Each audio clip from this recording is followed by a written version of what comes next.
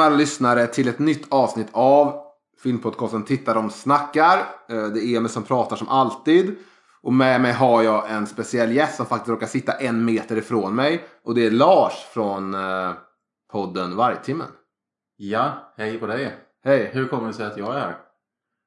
Den här frågan ställer jag mig själv också lite. Att du sitter i min soffa nu. Ja. Lite som någon sorts platons Tinder-date. Ja. Saken är den att jag har lyssnat lite på Metallica senaste. Jag går igenom deras diskografi på min Instagram. Och då var det så att jag satt som man gör. Och bara framför Netflix. Och inte visste vad jag skulle titta på. Och så såg jag att Some Kind of Monster, denna finfina Metallica-dokumentär, fanns där. Och tänkte att den är ju värd att se om nu. När jag är inne i mitt Metallica-rus. Verkligen. Så då såg jag om den. Och sen skickade jag bara ett mess till dig och frågade. Skulle du vilja göra en temperaturlista på den här filmen? Och du skrev haha. Ja, för det var ju meningen att det var ett skämt. Ja, men jag trodde att det var, du ville vara lite avväpnande och så här inte riktigt blotta din strupe i denna Metallica-förfrågan. Men jag blev övertänd och satte på filmen samma kväll och började ta anteckningar. För jag tror ditt svar direkt var, innan jag ens, du skrev typ säkert någonting i stil med, ja, låter som en bra idé. Och jag bara, oj, hur ska jag ta det här att han vill göra temperatur på den här filmen. Och sen tror jag det kom det ett till direkt från dig så här, jag har sett den nu. Nu kör vi. Typ. Ja, men jag älskar den här filmen sen tidigare. Har sett den flera gånger förr. Har väl aldrig analyserat exakt vad jag gillar och inte alls vad jag inte gillar. Eftersom jag har tänkt att det är inte så mycket med den här filmen att inte gilla. Så en temperaturlista var ju en utmaning. Det var ju mycket lättare att göra temperaturlista på Hajen-franchisen eller Fredag den 13-franchisen som vi har gjort i Vargtimmen. När vi har snott i ett programformat några gånger. Ja. Och utan att fråga, vill jag säga. Ja, visst. Är det någon sorts open source, tänker vi? Poddosfären. Vi gjorde ju en temp på Midsommar också för Patrons. Det var ju också ganska lätt. För den är ju verkligen upp och ner. Ja, får man lyssna på ert avsnitt då. Där ni har snott våran temp. Ja, men där pratar vi också om att vi bör hitta ett eget programformat som har samma mervärde men som är lika enkelt och lättanvänt. För om man tittar på en film så kan man ju under den tid filmen pågår skriva en templista utan större ansträngningar. Och sen kanske en kvarts redigering efteråt och sen så är man redo att köra. Vi har ju grävt ner oss i material om vissa avsnitt och det har ju tröttat ut oss lite grann. Så det är bra med sådana här lätta grejer som vi gör idag. Ja, men jag tycker ändå det är samma sak, både ni och Vacancy är lite mer att ni tar ett grepp av någonting. Så så här, ja, Vacancy hade ju nu haft någon så här hundavsnitt och då har de sett liksom 3 filmer och sånt. Och jag och Gustav har väl lite mer det här, hur blir det enkelt? Så vi inte bråkar. 1 till 1 förhållande. Ja, precis. 1 avsnitt, 1 titel, typ. Ja, lite så också att inte uppstå massa bråk med att, just det. har du inte förberett dig? Vill du inte ha sådana konflikter? Tråkigt. Men då har du i alla fall gjort en temperatur. Jag har det. På den här filmen. Ska vi ha kanske något intro ändå om man ändå ska ställa som kontext, så är det ju en dokumentär som gjordes i samband med att de skulle spela in sitt album Saint Anger. Som var första plattan på 2000-talet. De har haft ett avbrott. De hade gjort den här den här coverskivan. Dubbelskivan. Och den kom väl 98. Och så skulle de nu gå in i studion igen och spela in en ny skiva som skulle bli Saint Anger. De hade ett filmteam med sig. Så jag tror det var en dokumentär från början om skivan, eller hur? Jag vet inte hur höga ambitioner de hade, men vi kan ju renodla kontexten lite grann och säga så här istället. De hade i 10 års tid susat runt i någon sorts kreativt vakuum och spelat in dåliga covers. Och nu var de tvungna att sätta ett album. Och de hade absolut ingen aning om var de skulle börja någonstans. Och deras basist hade lämnat. Ja, under visst buller och brak. Och de hade gjort sig ovänner med hela sin fanbas genom att stämma Napsters användare, a.k.a. deras egna fans. Inget kanonläge. Nej, för det kan ju bara säga att när Pearl Jam tog ställning för någonting så tog de ställning för låga biljettpriser. Det är mitten av 90-talet och de attackerade Ticketmaster. Just det. Och när Metallica tar ställning mot någonting så är det mot fansen som laddar ner deras musik. Det är ändå så här, 2 olika sätt att hantera fanbasen på. Ja, men det säger ju ändå någonting om det här bandet. Det tror jag bestämt. Men vad är din relation till Metallica då? Du som ändå är hårdrockare. Ja, min relation till Metallica är ju... den går ju väldigt långt tillbaka. Min brorsa fixade The Black Album samma år som den kom av en kompis på kassett. Och då gick jag... det var i början av 2:an då på lågstadiet. Så den lyssnade jag på och fattade liksom inte riktigt vad det var för någonting. Men jag kommer ihåg att jag tyckte att The Unforgiven var fin. Så det övriga liksom lite för hårt och ovant. Men det var ju samma år där som Terminator 2-singeln med Guns N' Roses kom. Så det var ju liksom de två som fick in mig på hårdrock. Den singeln och det här kassettbandet. Sen så har jag lyssnat på Metallica ganska lite i vuxen ålder. Men jag spelar ju i ett band där 2 av medlemmarna har Metallica-tatueringar. Och liksom... Det finns bättre bandloggar att ha tror jag. Ja, men de är väl okej, snygga gaddningar sådär. Men det har varit mycket Metallica i mitt liv. Kanske alltså mycket mer Metallica i mitt liv de senaste åren än jag kunde ana när jag slutade tycka att de var häftiga när jag var typ 11. Jo, men jag tror man hittar något lugn också i vad de egentligen är. För mig, min relation är ju som du säger det här med, du pratar om att Guns N' Roses och Metallica där. Det var ju samma sak för mig, men jag hade en kompis som hade på VHS någon Metallica-konsert.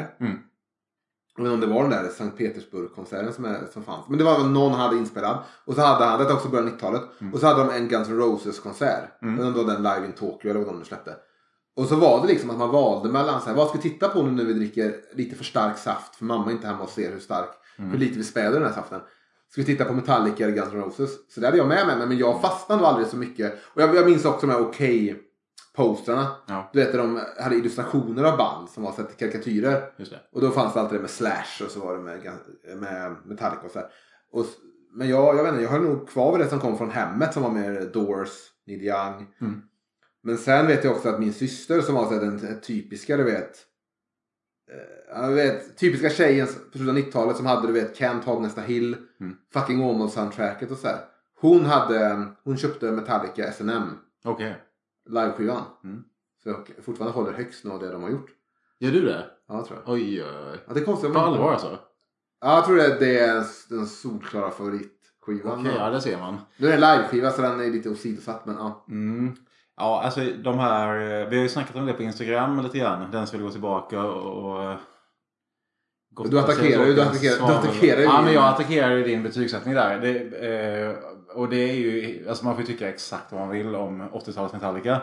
Det är bara det att jag lyssnar på de där skivorna under årskurs 2 och 3. Och framförallt sommarlovet mellan årskurs 2 och 3. Så det sitter ju liksom i mitt... Sen så att det sitter i mitt DNA, för det gör ju bara sånt som man föds med. Men det sitter liksom i min känslomässiga kärna som människa. Om vi säger de bästa låtarna från de 4 första skivorna. Typ på And Just For All som du gav en 2. Blackened, One, Dyer's Eve och To Live Is To Die. Alltså jag kan bara höra att det är... Alltså det är som en jävla känslomässig sprängkraft av de låtarna. Alltså jag kan inte liksom tänka i 3, 4, 5. Det är ungefär som att... Men hör du en bas som inte finns på den skivan? Det är ju bas. Bas är det första man hör. Är det? Ja. På Blacken? Ja, bland de första sekunderna där så hör man att det är en bas... vad heter det? När man glider upp en halvton.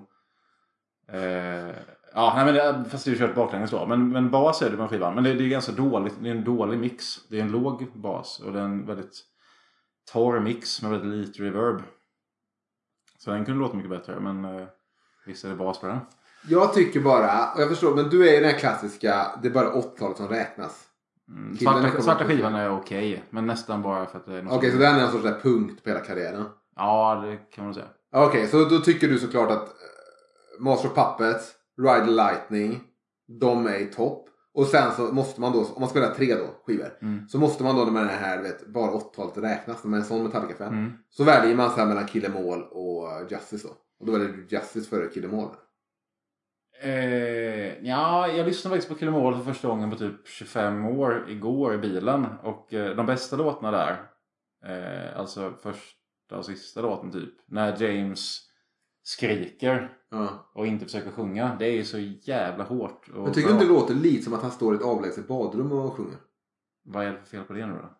Det är ju så hårdrocksång ska låta. Alltså de har ju perfekt sån här delay på sången. Så att det är typ en halv sekunds studs. Så, sån där. Jag tycker bara det låter som att fan nu är inspelat i ett kaklat badrum. Ja, men jag tycker det låter perfekt. Den skivans produktion är ju... Nej, det låter ju fantastiskt bra. Det låter lika bra som typ första Slayer eller... Jag gillar ju verkligen hur Load låter. Ja, jag kan... Ja, men till ett Sleep, de fick vara till Soundgarden. Ja, men den låter ju mer Seattle. Ja. Alltså Metallica fattade ju väl, alltså sist av alla, vad som höll på att hända. Kiss släppte ju Carnival of Souls 97 tror jag. Ja, okej. Det är precis samma år i sig kanske. Ja, nej men Metallica försökte väl hänga med där med de här skivorna. Men ja, men jag kan förstå. Alltså ifall man kommer från grunge och Pearl Jam och den typen av rock, så är det klart att Load och Reload låter väl helt rimligt. Men en fråga bara, för nu när jag liksom den diskografin så har jag märkt. Och det kanske är att jag inte riktigt så här, lyssnar tillräckligt mycket på det, riktigt fastnar för det där downpickingen som Nils Hetfield är så känd för. Men kan du hålla med om att Metallica har väldigt framtunga skivor? Att det bästa ofta, det är väldigt stark start. Och sen blir, eller är det bara att jag blir så mätt på det att jag börjar tröttna efter halva skivan? Men det känns alltid som att de har att det går ner för mot slutet.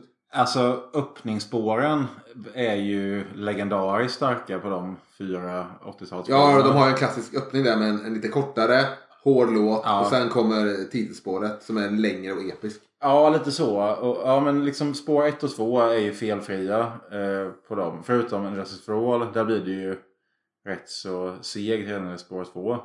Jag hade velat gå in som exekutiv producent på en Justice for All och stryka titelspåret och så flytta sista låten näst först.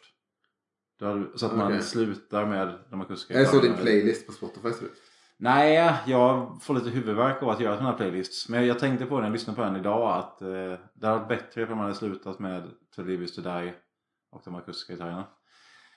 Jag känner att det flyter in här på någon sorts Metallica-nörderi som inte kan stå på. Det här är ingen intresserad av. Men jag är väldigt intresserad av efter jag är inne i mitt rus nu. Ja. Men... Nej, men alltså kontentan är väl att prata om 80-tals Metallica i termer av är det här en 3 eller en 4? Det är ju för mig som att ta fram liksom... mammas fotoalbum och så slå upp julen 92 bara.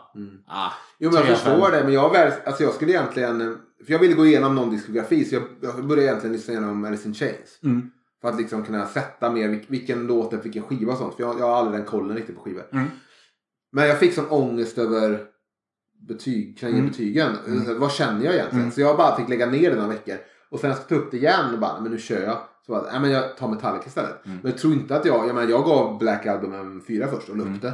Och sen jag tyckte, nej men det är fan en 5. Och så gjorde jag om allting för mig. Det är ju knepigt med Metallica också, för de där första 5 skivorna, om man så inte bara utgår från vad man själv liksom tycker och tänker, eller vill tycka och tänka, eller vill känna, så är de ju, alltså de är ju odiskutabla klassiker på samma sätt som typ Machine Head med Deep Purple är odiskutabla klassiker. Det spelar ingen roll vad du tycker, den är ju monumental i sig. Ja. Liksom, när man gräver runt i liksom, metallskrotet av mänskligheten om 5000 år, då kanske de där skivorna kommer att vara viktigast att hitta. Eller något. Jag skulle säga typ, den största plattan är ju fortfarande Black Album. Men jag tror den skivan som är mest ikoniska är ju, då är det där Master of Puppets. Ja, det skulle jag nog säga. Det är den som ändå alla hade och alla vill ha den t-shirt. Det är mest ikoniskt omslag och allt det. Ja, det är det också. Absolut. Ska vi gå på min templista nu eller? Ja, precis. För då är med en temperaturlista där vi går från det kallaste till det varmaste med en film i 10 steg. Min första punkt, alltså det kallaste, det sämsta med Some Kind of Monster, det är musiken. Den är smärtsamt dålig. Den är så dålig att det nästan blir genant att titta på filmen ihop med andra. Lars trumspel och James sång är inte sällan botten. Ja. Eller vad säger du? Eftersom jag hade då en vän, en bekant på besök innan du kom hit. Och vi tittade lite bara början igen på Some Kind of Monster. Så mådde jag lite dåligt. För att även om inte jag på något sätt vill eller behöver försvara Metallica eller du vet, Så när de sitter där inne och ska spela ihop och sådär. Så är det på en sån nivå att jag tycker det är lite pinsamt. Och då har inte jag aldrig varit med i band. Jag vet inte hur det går till. Och jag har heller inte tittat på hur... Jag har sett typ dokumentären om Black Album och så. Men jag har liksom inte riktigt koll på hur det har gått till att spela in. Nej. Så det kanske är likadant då. Men det känns som att det är något fritidsgårdsband som sitter där. Och James Hetfield ska så sjunga inför alla. Bara så här, det blev nästan lite jobbigt att titta på.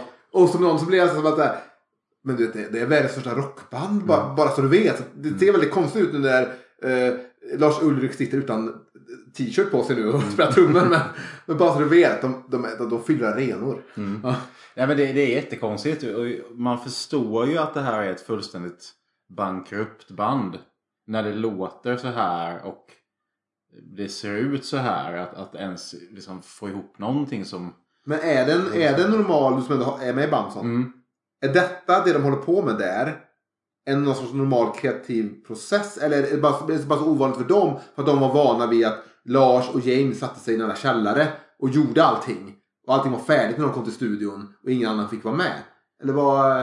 Nej, men jag tror att det som de försöker ägna sig åt. Det sker väl ofta ganska organiskt i ett band. Att det är någon som har en idé och så tar man med sig den till replokalen. Och så kanske man visar på en gitarr och säger att det här tycker jag låter som en vers och en refräng. Ska vi sätta ihop det med det där tuffa introt som du hade kommit på. Och så testar man det och så kanske man har tänkt rätt från början och så har man ett låtskelett.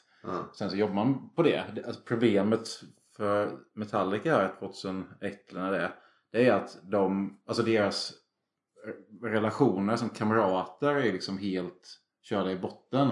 Så de kan ju inte hitta fram till varandra. De måste ju ha den här idiotiska alla kan lekstugan. Sen bara, men Kirk, det är skitbra text alltså. My lifestyle determines my death style. Kommer den? Ja, vänta nu, för det brukar ju... Det måste ju vara, om man ska lista, deras absolut mest ostiga och sämsta textrad. Men den kommer från Kirk, det är inte James. Nej, det tror jag är Kirk som skriver den. För vi kan ju påminna de som lyssnar om att alla sitter alltså och skriver texter tillsammans i någon sorts skrivcirkel. Inklusive vill jag säga den terapeuten som de har tagit in för att läka bandet och få dem att fungera ihop. Och är med då i studion och allting. Och de har terapisektioner med honom. Han är ett ögonblick, om du kommer med det, men det är ett smärtsamt ögonblick när han sträcker över en post-it-lapp till James. Med några rad. Så han ska liksom också ha credit då för Bob Rock skissar också och kommer på lite producenten och så här.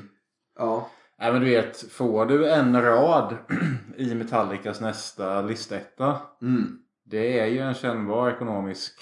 Precis. Alltså det är gift, eller inte gift som keeps on giving, men det är alltså, det tickar ju på där. Ja, precis. Genom decennierna, så det är en bra grej att vara med på. Det fattar du ju, Phil Towell. Ja, precis. Ja, det är så jävla fint ögonblick när han sträcker fram en jävla grön post-it-lapp. Men så här har ni några textrader om ni vill bara slänga in i låten. Det tror jag var riktigt vad ni behöver för att få det här att bli...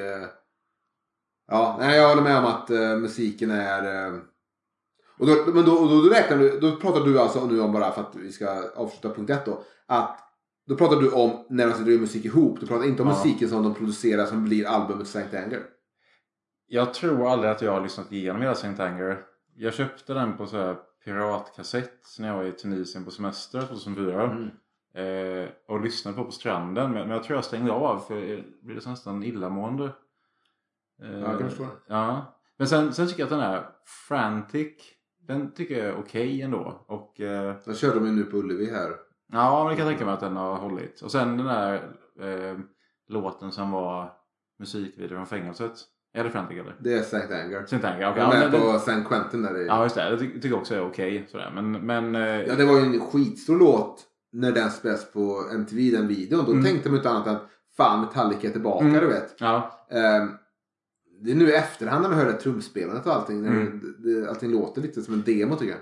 Ja, men det gör det verkligen. Det är obegripligt att samma person har proddat och liksom medskrivit The Black Album. Ja, och även vill jag säga i så fall load och reload på ett sätt i jämförelse med detta. Jag förstår att Black Adam är sin egen klass och jag gav den 5 av 5 på Instagram. Men jag tycker det är konstigt när man ser Bob Rock, för de har också en bild av Bob Rock kom in och gjorde dem till den megasuccé som de var med Black Adam. Och nu ser man Bob Rock sitta där bakom sitt mixerbord och jag fattar inte hur han sitter och får pengar för men det är så konstigt till och med när James Hetfield är på rehab. Så är Bob Rock fortfarande kvar där och sitter bara med dem och hänger. Ja. Och då tar han ju ut lön på det. Jo, men alltså, jag tror att han är, i första hand är anställd som någon sorts ja-sägare. För bandet är kört i botten ur kreativ synpunkt. Och det är hans jobb att inte påpeka det. Alltså det låter ju helt förjävligt när de ska jamma fram nästa låt. Och man tänker så här, ja, men en av världens mest högavlönade och välrenommerade rockproducenter. Han måste ju inombords bara vad fan är det? Krasa sönder på ett jävla... Han önskar bara jag skulle tagit det Bon Jovi-gigget. Exakt. Ja. Nej, men jag säger musiken, det är sämst med den här filmen. Men då ska man komma ihåg att det är dramaturgiskt effektivt att den är så kass. För det gör att det låter lite bättre i slutet. Och man får den här liksom vad säger man? Från rännstenen till stjärnorna. Precis. Resan. Det var jobbigt om man hörde dem sitta och jamma fram Unforgiven. Ja. Men man skulle ju kunna förvänta sig mer även på demo förproduktionsnivå av världens största band. Sådär, som tittar. Men det var punkt 1. Är du redo för punkt 2? Jag är redo. Ja. Då säger jag så här. Att det näst kallaste med den här filmen, det är att för det är ganska mycket vad man säger, riktiga samtal så här, kameran på axeln fångat. Men då tycker jag att vissa samtal känns antingen regisserade eller så känns det som om vissa människors liksom, reaktioner och tilltal och så här känns onaturliga. Alltså att det är inte, antingen så är det regisserat eller så är det inte tillräckligt välrepat. Om man nu vet vad som bör sägas i en scen. Sådär. Något exempel? Ja, jo men det har jag. När de har testat vad heter han? Trujillo. Ja, Robert. Ja, Trujillo. Ja. Regisserar Robert tror jag. Men så snackar liksom Lars Ulrik om att den här låten har inte spelat så sen Cliff var med. Ja, jag vet. Alltså, och man bara, det där är skrivet. Fan vad dåligt. Ja, jag vet inte, det är en GIF jag tycker är väldigt kul. Och det är också, det är ett tillfälle när de pratar om Jason Newsted igen. Att de är trötta på att ta upp honom. För att det är bara sista som har lämnat då. Ja. Och Lars Ulrik säger he fucking left the band 2 gånger om. För att då, när han börjar säga det, då är kameran på Kirk. Och då känns det som att han säger det en gång till. För att han märker att nu svänger de om med kameran här. Så får de en bra take på att jag säger he fucking left the band. Just det. Och jag tycker överlag tycker jag Lars Ulrik känns mest spelad. Ja. James Hetfield märker man att han är lite besvärad av kameran. Det tror jag är ärligt. Men Lars Ulrik har ju inga problem att gå runt och säga fuck och vara... Nej, han älskar ju det. Ja, det blir det bästa som hänt honom. Ja. Och han tar ju lite rollen som antagonisten. För man... Ja, för mellan han och James så är man väldigt enkel. James åker på rehab. Han vill bara vara i studion 4 timmar för att han måste spendera tid med sin familj. Och det är en del av hans liksom, rehabilitering för sitt alkoholberoende och allt det. Och så är det där, klart att restickan Lars inte kan fatta det. Att han gärna vill att fan, vi kan bara vara i 4 timmar och inte att ni håller på när jag är borta och så här. Alltså det är så jävla missunsamt så liknar ingenting. Så här, det är ändå ordinerat av läkare. Så här, du ska inte jobba med 4 timmar. Det kan inte finnas i. Nej. Och det är några fler sådana tillfällen man känner som att Lars bara är en skitstövel. Ja, men det tror jag nog. Sen kan han säkert vara en god och fin människa också. Har du sett Looking for Lars? Nej, den måste du leta reda på. Jag vet inte riktigt var den finns. Men det är en dokumentär som handlar om en funktionshindrad kille som har en autistisk hang-up på att han vill träffa Lars Ulrik. Jag har inte haft det någon gång till. Ja, men precis. Ja, men han har väl en 8-årings hjärna då. Jag var också besatt av det när jag var 8. Att träffa Lasse. Ja. Och så, jag kommer inte ihåg ifall det är hans föräldrar eller om det är hans vårdare då som ger sig fan på att men det här ska uppfylla hos honom. Och sen följer någon sorts roadtrip across the country för att komma backstage. Och Men är det en amerikansk snubbe eller är det en ja, amerikansk. Ja, okej. Och till slut så får han då träffa Lars. Spoiler alert. Och då är Lars Ulrik så jäkla bra med honom. Det är nästan som man får en tår i ögat. För att han han gör allting exakt rätt. Så han har ju det också. Men sen så i den här filmen då verkar han ju verkligen dum i huvudet. Ja, men 2 tillfällen till som jag har sett. Jag tror han är en skitstövel. Jag tror att han är... Ja, jag tror att han kan fortfarande vara mänsklig. Och det är han ju även... Men även en intervju av Noel Gallagher och sånt. Han är ju skitstor Oasis-fan. Okej. När de pratar så märker man också att han är mänsklig. Han är typ såhär supernördig fan av Oasis. Och jag vet att Liam Gallagher någonstans kallat honom den där jävla dvärgen eller någonting. Han gillar inte alls Liam. Och Noel tycker om honom. Men då tycker jag han framstår så väldigt mänsklig. Han bara älskar det bandet. Sen är jag även med i musikvideon till Guns N' Roses grymma låt Better från Chinese Democracy. Okej. Då är ju Lars Ulrich med i en backstage-klipp aspackad. Ja. Så de måste typ ta ut honom. De typ bär ut honom. Och så hör jag att de sjunger så här: Exit Lars. Ja, och då känns det också så här, han har gått på Guns N' Roses konsert och bara blivit så här, du vet, danskt full. Ja, just det. Men alltså han hängde ju i LA med de där banden i slutet av 80-talet, början av 90-talet. De andra Metallica, de sket ju i den scenen. Men han hade ju så här vit skinnjacka och hängde med Guns N' Roses. Så liksom kanske inte... Ja, jag har ingen aning om vad han ville ta Metallica. Men han var liksom öppen för den typen av rock också. Okej, men då snackar du lite Mötley Crüe-rocken. Ja. Det är han väl... Men han... Just det här med... med skitiga Bågar och MC. Och hårdrock. Okej. Där tror jag att James är klarsynt med vad Metallica borde vara. Ja, det tror jag nog. Ja. Och Kirk han har ingen aning. Han vill bara spela solo. Ja, jag tror inte han vill det ens. Jag tror han vill surfa och läsa serietidningar. Men tillbaka till punkt 2 då. Vissa samtal känns regisserade. Ibland så låter ju den här filmen som till exempel det tv-programmet Storage Hunters. Okej. Vet du vad det är för någonting? Det är de öppnar bara förråd som ingen längre äger. Ja, men typ jag lägger $200 på det här förrådet. Ja, okej. Ja, här har du nycklarna. Så ska man liksom kolla. Och då vet ju de givetvis vad som finns där inne. Men de som spelar överraskar.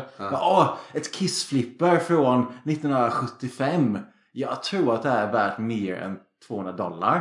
Och så är det bara... Kiss-flippet kom senare än 75. Ja, men 77 eller 78. Det låter verkligen inte uppriktigt. Nej, men sen det är så konstigt med dokumentär. För det är ändå de Paradise Lost filmskaparna. Och den var ju väldigt så här över axeln och väldigt så här fluga på väggen och vet du vad det mer är för filmskapare? Nej. The Blair Witch Project 2. Gick de över? Den är grym. Den har ju Marilyn Manson i förtexterna. Tycker du den är grym? Jag har sett den kanske en halv gång. Wow. Men jag minns att den var skum, eller hur? Den det är jättekonstigt. Ja, och jag vet att den har Marilyn Manson över så här skogsbilder i början. Ja, okej. Ja, men det låter... Okej, så de gick över och gjorde spelfilm och då gjorde de den? Ja, en av dem. Jo, och sen så blev den utskattad. Och då gick han tillbaka till att göra dokumentärer med en partner igen. Ja, då gjorde de Paradise Lost 2 eller 3. Alltså. Ja, eller om det var att Metallica-filmen blev deras nästa. Okej, jag skulle kanske om den Blair Witch. Jag vill inte säga men jag minns bara att det, när jag hyrde den så var det inte alls samma sak som första Blair Witch på det klart. Men nej. Jag tror ändå man var lite nöjd med det. Men visst, okej. Det var det. Punkt 3. Behöver man säga att det blir lite varmare? Ja, man lägger in det ibland. För att påminna folk om formatet. Nej, men då säger jag så här. Att för mig så är det lite av en svaghet. Det faktum att filmen aldrig tar ställning. Men att det hade kunnat skapa intressant dynamik om en auktoritär eller kritisk röst utifrån hade vågat ifrågasätta huvudpersonerna. Precis, för nu låter man bara de här narcissisterna springa runt i sin egen verklighet. Och ifrågasätta varandra i förekommande fall. Och om man inte vågar sätta ner foten och liksom ställa kritiska frågor till Lars Ulrik när han har lågt blodsocker. Så hade man ju kunnat ta till exempel någon så här safe room estetik. Ungefär som en dokusåpa. Att Phil Towell kan gå in ljudisolerat och bara fy fan vilka idioter. Eller Kirk Hammett för att han inte vågar säga någonting annars. Nej. Så här, men nu känner jag så här och det är helt värdelöst. Eller typ Bob Rock. Det här går inte att lyssna på. Skjut mig. Ja, en sak jag tänkte på nu när jag såg om lite idag var att jag tycker Bob Rock på något sätt gör Phils roll bättre än vad Phil gör. Ja, just det. För Bob Rock ibland, han säger så här, men han känner ju bandet också. Han har ju varit med dem nu i över 10 år. Ja. Så när han ibland sitter och snackar, han säger ibland bra saker, så är det som att fan, det är han som på något sätt är guiden för dem. Och fadersfiguren här. Inte den här Phil-karaktären som är en sån här, ja men du vet, styrfarsan som kommer in och skulle styra och ställa. Men för det är något tillfälle jag såg nu innan precis när det kom. Där Bob Rock typ pratar om att ni kommer aldrig mer ha en basist för evigt. Eller, du vet, det är ni tre som är Metallica. Det är James, det är Lars och det är Kirk.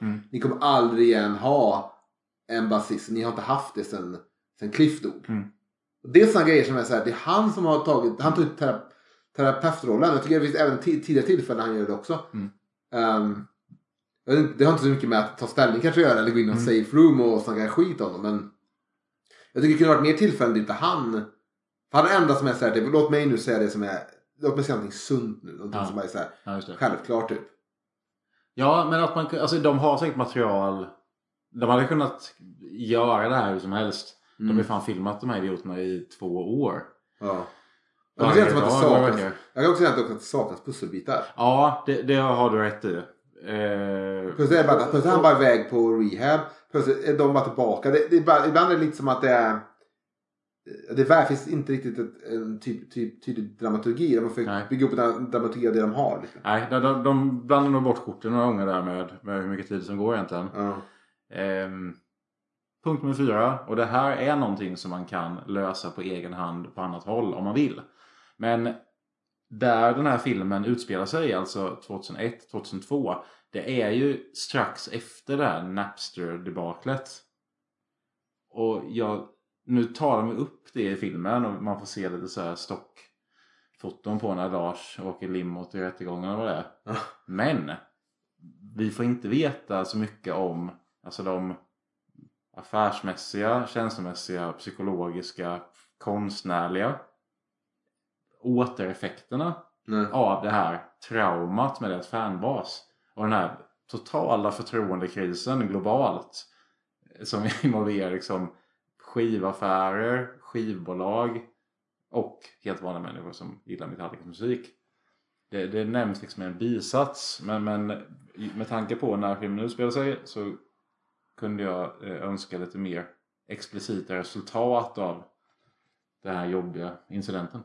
Ja, jag känner lite nu att det är lite som att de måste ha med det för att det var en väldigt stor händelse. Ja. Men de har bara med det för att de måste ha med det. Men det finns ingen anledning för filmen att ha med det. Men däremot har jag sett, dels såg jag på YouTube en intervju, en pressintervju för dokumentären.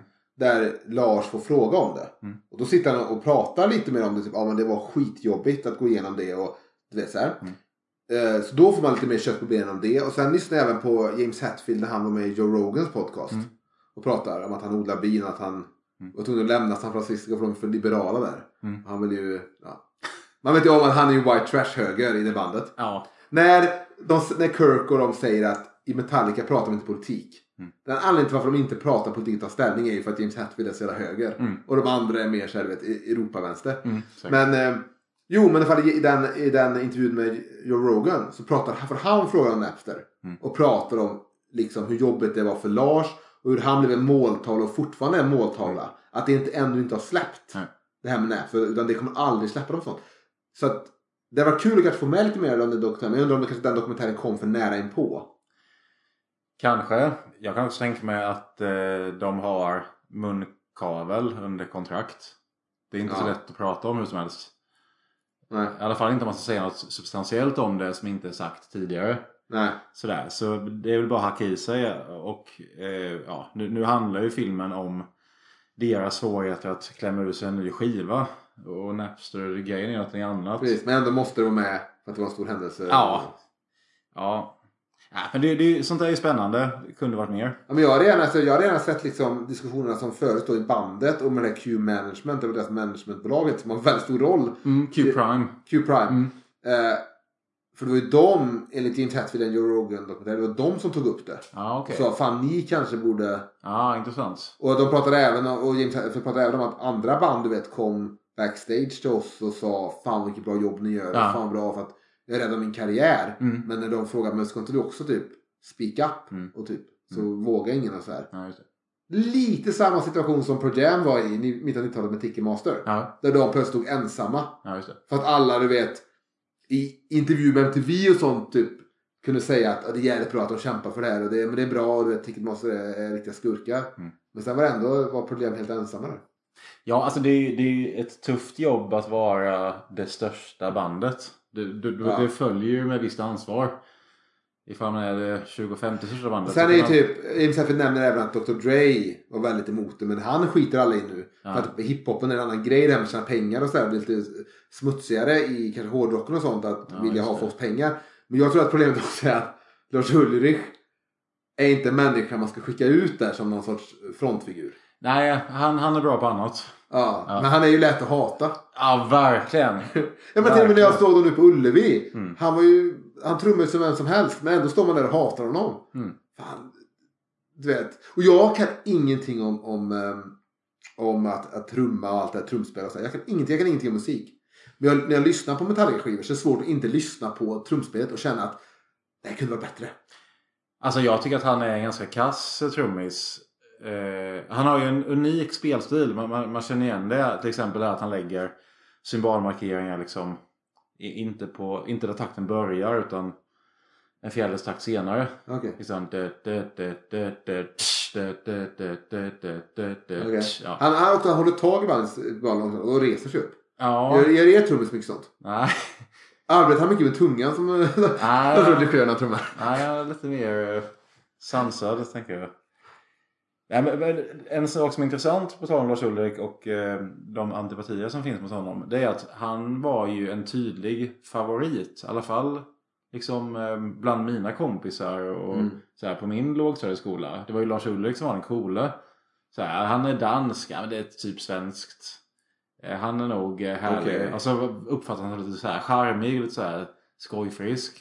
Men sen under 90-talets gång där, kulmen Napster, så vände sig hans liksom likabilitet. Men kan det också varit lite i takt med att han blev tunnhårig? Säkert. Ja, det kan vara något så. Jag tror man kan se en så här, två kurvor som löper parallellt på något sätt. Testosteronhalten i Lars Ulrichs liksom pannlob. När han måste hävda sig med sån näpsig och sånt. Det är i axeln där. Ja, men var vi klara med de direkt negativa 4 sakerna med filmen? Ja, för nu uppe då så på punkt 5 som vi brukar säga att det är mitten, Jokerplatsen, lite så här, det är fingervarmt. Fast egentligen stämmer inte det från 10 punkter är jämnt antal.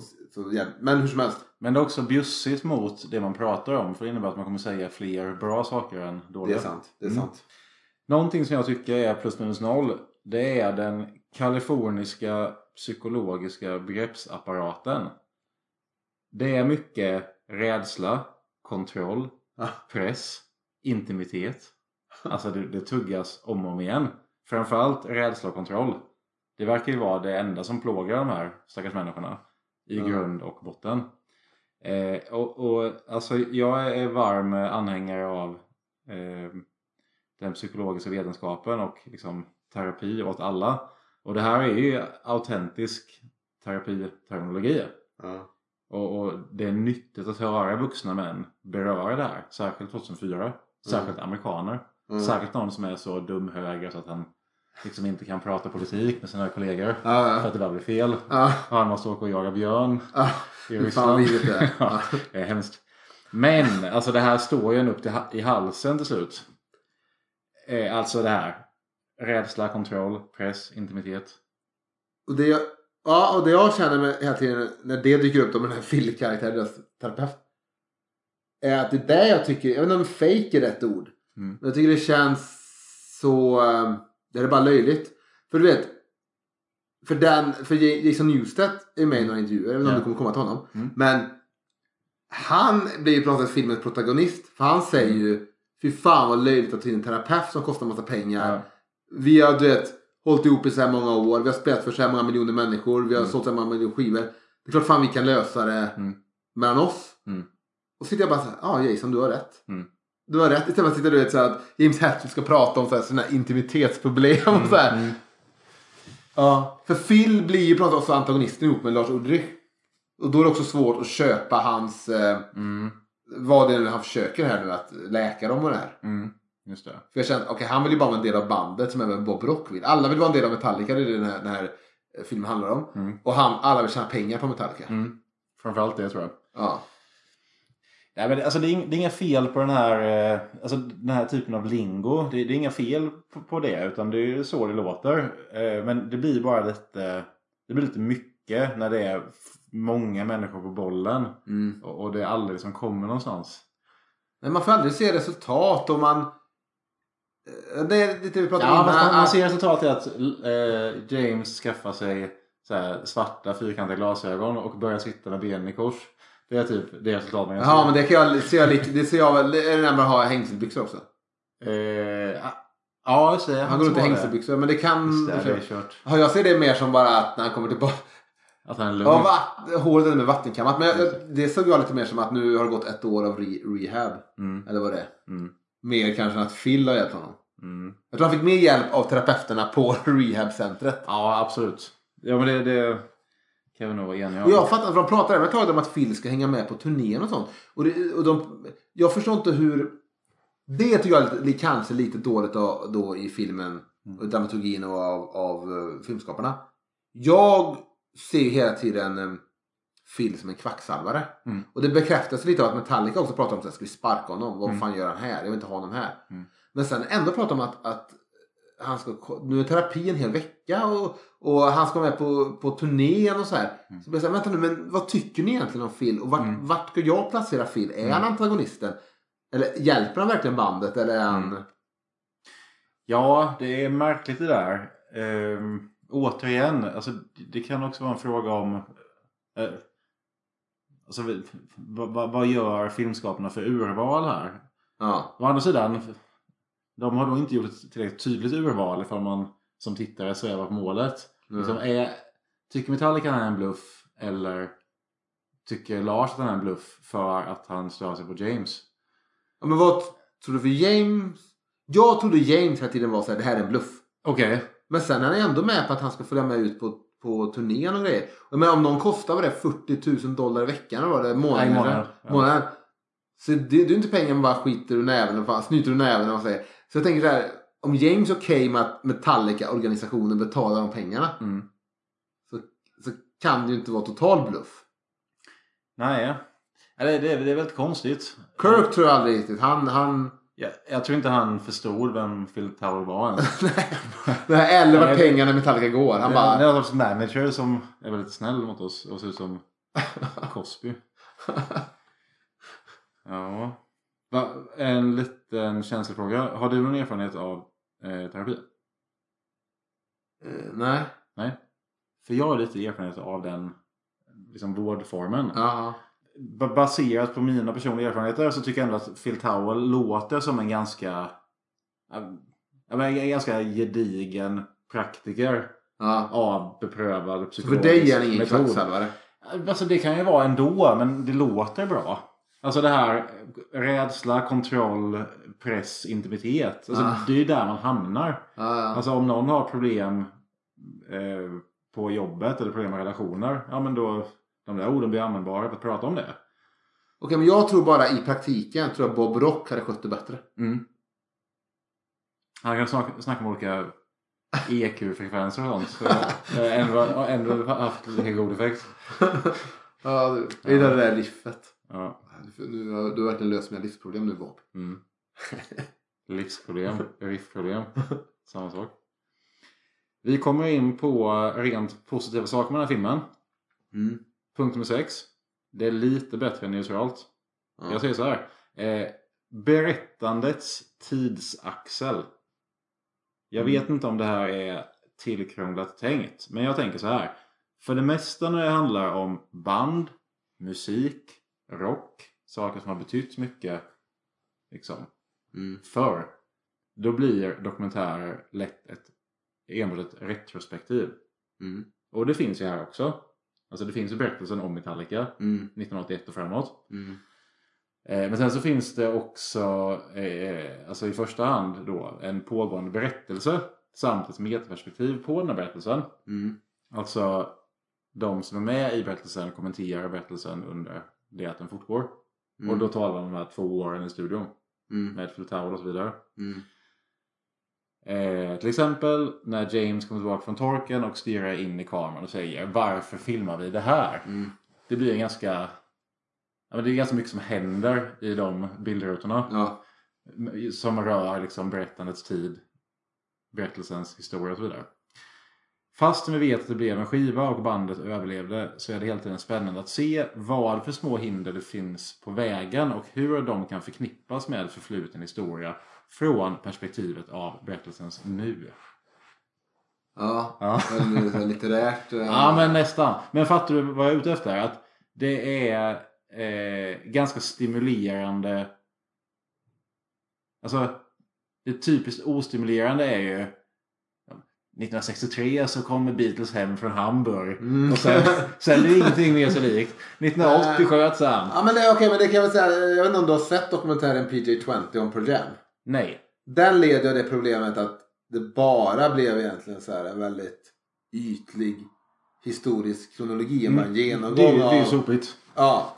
Du vet, och så där, ja okej. Det är det här, jag gillar det där meta, alltså när han tittar in i kameran och bryter den fjärde väggen eller whatever. Ja. Och det blir också typ att plötsligt så också blir filmskaparen hamnar framför kameran. Ja. Och de så pratar om, ska vi fortsätta med den här filmen eller inte och så. Just det. Det är det att på något sätt filmen... För hela filmen börjar ju typ med att man får se några textrutor där det står typ Metallica var det största bandet på 90-talet. Metallica, och så får man se de här livebilderna och allting. Och då är man inne i den här klassiska dokumentären. Och sen blir det mer flugan på väggen. Och så känns det bara som att det konstrueras när man måste pausa och säga, ska vi fortsätta med det här eller inte? Så det, jag har inte tänkt så mycket på det när jag står där, men ja, det gör att det hela tiden är spännande. De lyckas ju ändå komma in med nya dramaturgiska grepp och sådär. Och nu när jag såg den idag lite så tänkte jag även på det här i läppen när de klipper in. De låter på något sätt den här objektiva berättelsen om Metallica berättas vid de här MTV News-klippen. Ja, så vi kommer in lite som du vet så här, nyhetsklipp i en Paul Verhoeven-film lite. Att då det gillar jag, att istället för att vi får texter ut eller att bandet på något sätt vi ska få in det i det vi filmar, så att okej, vi klipper bara till MTV News, för de täckte ju att Jason Newsted lämnade, att James Hetfield har varit nu ett år liksom på rehab och så. Så visst. Ja, men det jag kanske försöker säga är att det är inte bara spännande att se vad det blir av Metallica och vad det blir av den här skivan, utan det blir också spännande vad det blir av den här filmen. Och det är inte alla dokumentärer som lyckas göra sitt eget medium liksom. Nej, spännande precis. I sig. Precis. Ja, det blir nästan mer intressant mot slutet. Jag tror inte jag bryr mig så mycket om St. Anger-plattan. För det vet man ju. Den sålde drivor. Ja, tack vare den musikvideon på San Quentin där. Det var så konstigt att alla köpte den, men det finns ingen anledning att köpa den skivan. Men jag vet många som hade den. Ja. Den kom i rätt tid på något sätt. Ja, eller att det var så spännande med alltså äntligen en ny egenskriven studioskiva med Metallica. Jag gissar också att den generationen jag är och när jag föddes och när jag växte upp, så tror jag att typ både Load och Reload var lite för tidiga för vi skulle bara köpa skivor. För de kom 97-98. Eller 96-97-98, något där. Och sen kom det en Garage Inc. Och då vet jag att många hade de gamla skivorna och sånt. Men St. Anger var nog den första skivan många i min generation i alla fall. Det var den skivan man kunde gå och köpa. Även om jag växte upp med Jason X var den första du kunde gå och se. Precis. Ja. Eller ja, precis. Så det är då därför St. Anger blev en sån här skiva. För det tog några år inför den förra. Och jag minns ju Memory Remains musikvideorna, Forgiven 2 och allt det här på MTV och så här. Men när Sankt Anger kom, då var många kanske passade på att köpa den. Just det. Även om den är för jävlig. Ja. Men det är snabbt tappar jag intresse för vart är skivan på väg. Utan det är mer bara så här, vad händer? Man är helt vilsen lite i... Eftersom det finns också många spelare. Vi har Phil. Vi har plötsligt Bob Rock som plötsligt på något sätt vill vinna bandet. Vi har också att de ska hålla på och få en ny basist. Det finns ändå väldigt många saker som händer i liksom Metallicas på något sätt karriär och liv under den här inspelningen. Ja, verkligen. Punkt nummer 7. Det har vi berört tidigare, men jag valde att skilja på de här två. Jag sa ju som punkt nummer 1 att musiken är det sämsta. Den är smärtsamt dålig. Punkt nummer 7, då säger jag den patetiskt svaga kreativa processen inom bandet. En kreativ mardröm. Det är storartad underhållning på distanslösa människors bekostnad.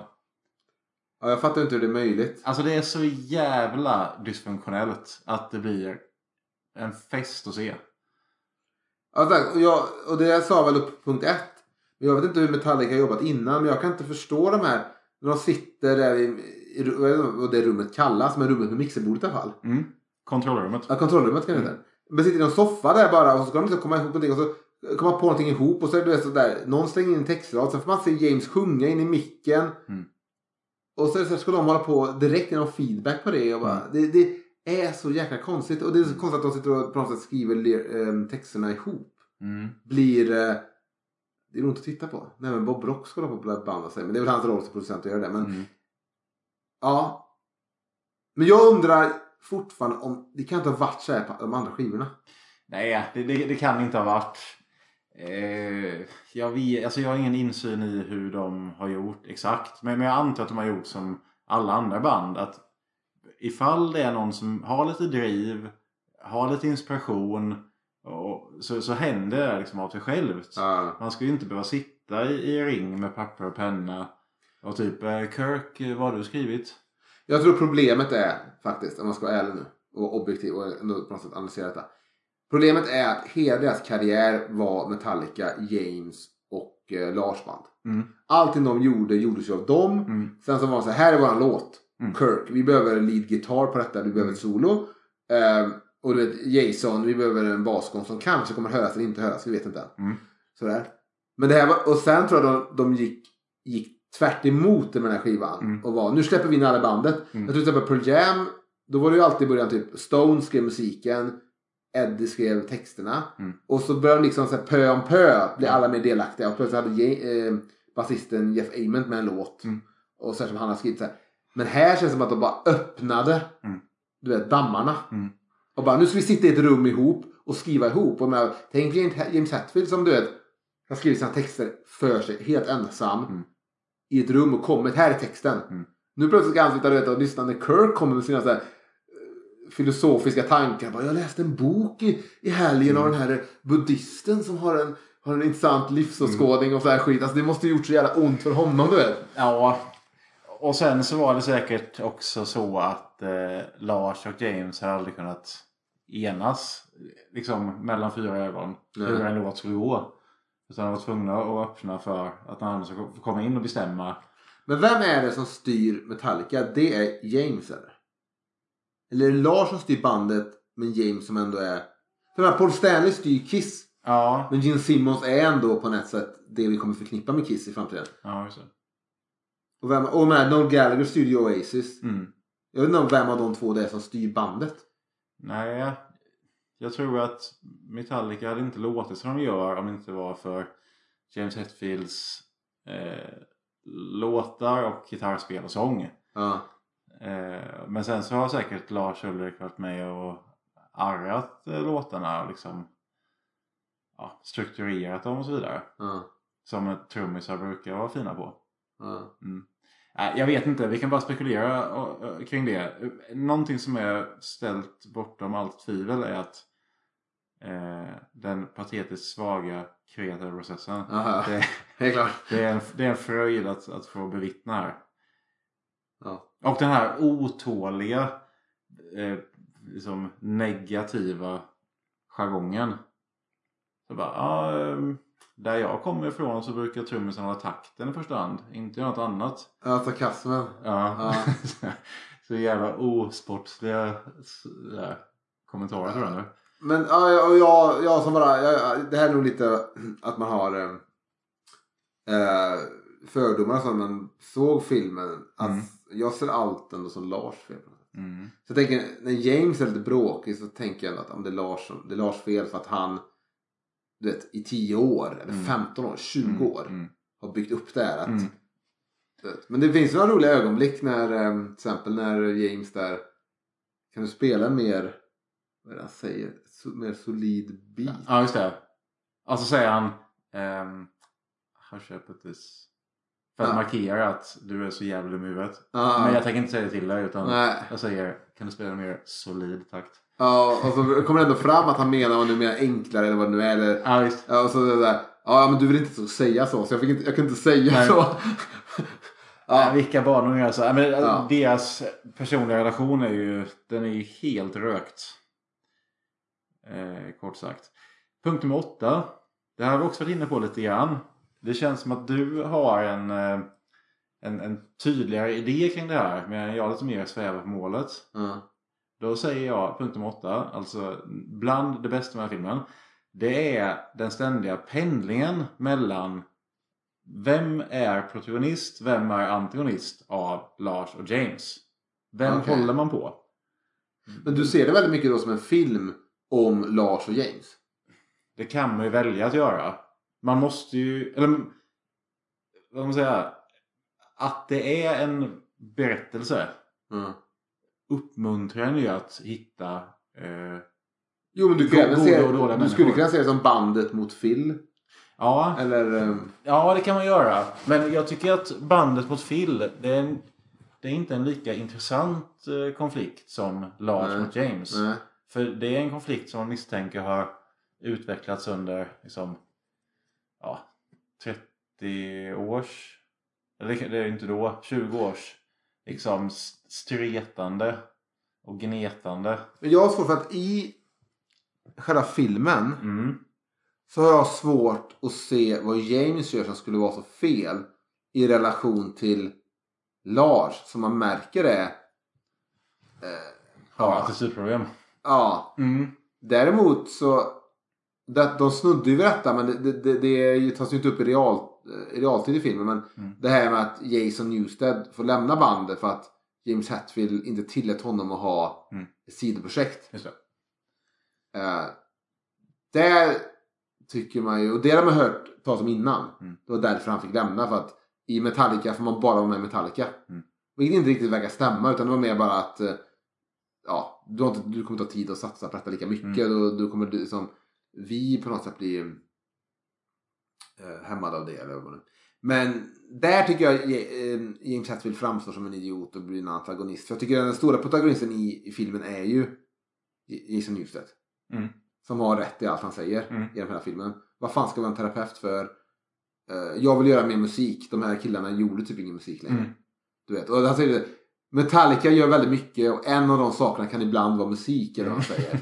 Det säger väl någonting om vad han vill göra mot vad Metallica var, det här stora monstret då.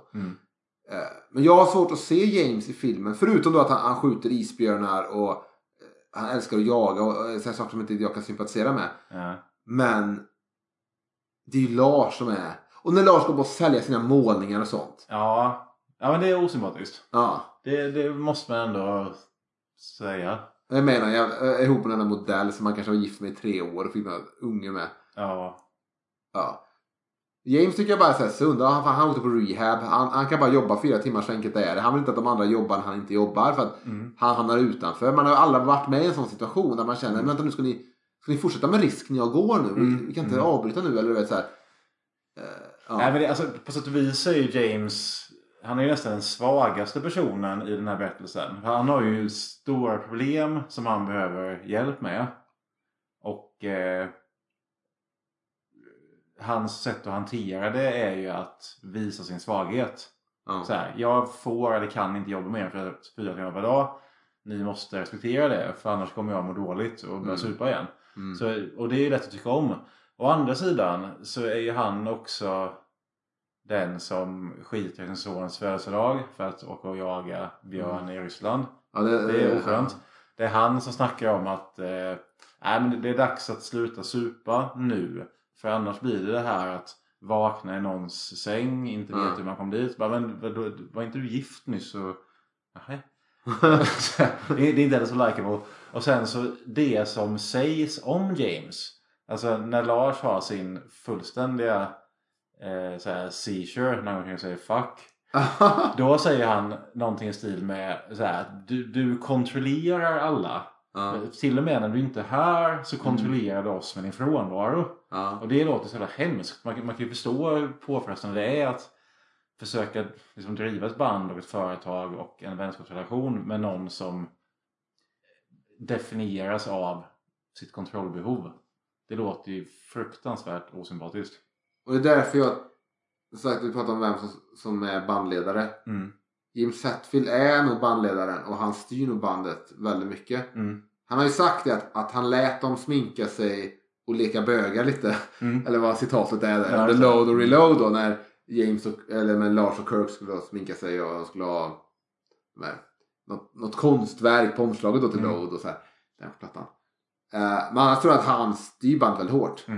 Och det är väl osympatiskt, men även om Lars säger det i filmen så tycker jag inte det framgår. För då sitter James där med sina, som du säger, de här lite snygga brillorna. Han sitter liksom känns som ett barn i sina, du vet, hängselbyxor. Du vet. Så jag tycker det är svårt. Och sen Kirk blir man nästan lite arg på hans passiv han är. Ja, men det är ju ett skämt. Medberoende i den där. Ja, men det verkar alltid ha varit en skämt så här att Kirk har ingenting att säga till om. Han får inte ha med några låtar. Han får aldrig vara med och skriva och sådär. Och så bekräftas det liksom så jävla tydligt här att nej, han är ju bara deras gitarrist. Han är ingen del liksom i bandet på det sättet. Nej, och han säger ju faktiskt ifrån en gång. För de snackar om... James säger någonting i stil med... ifall jag inte kan vara här så känns det som att jag hamnar utanför i den här processen.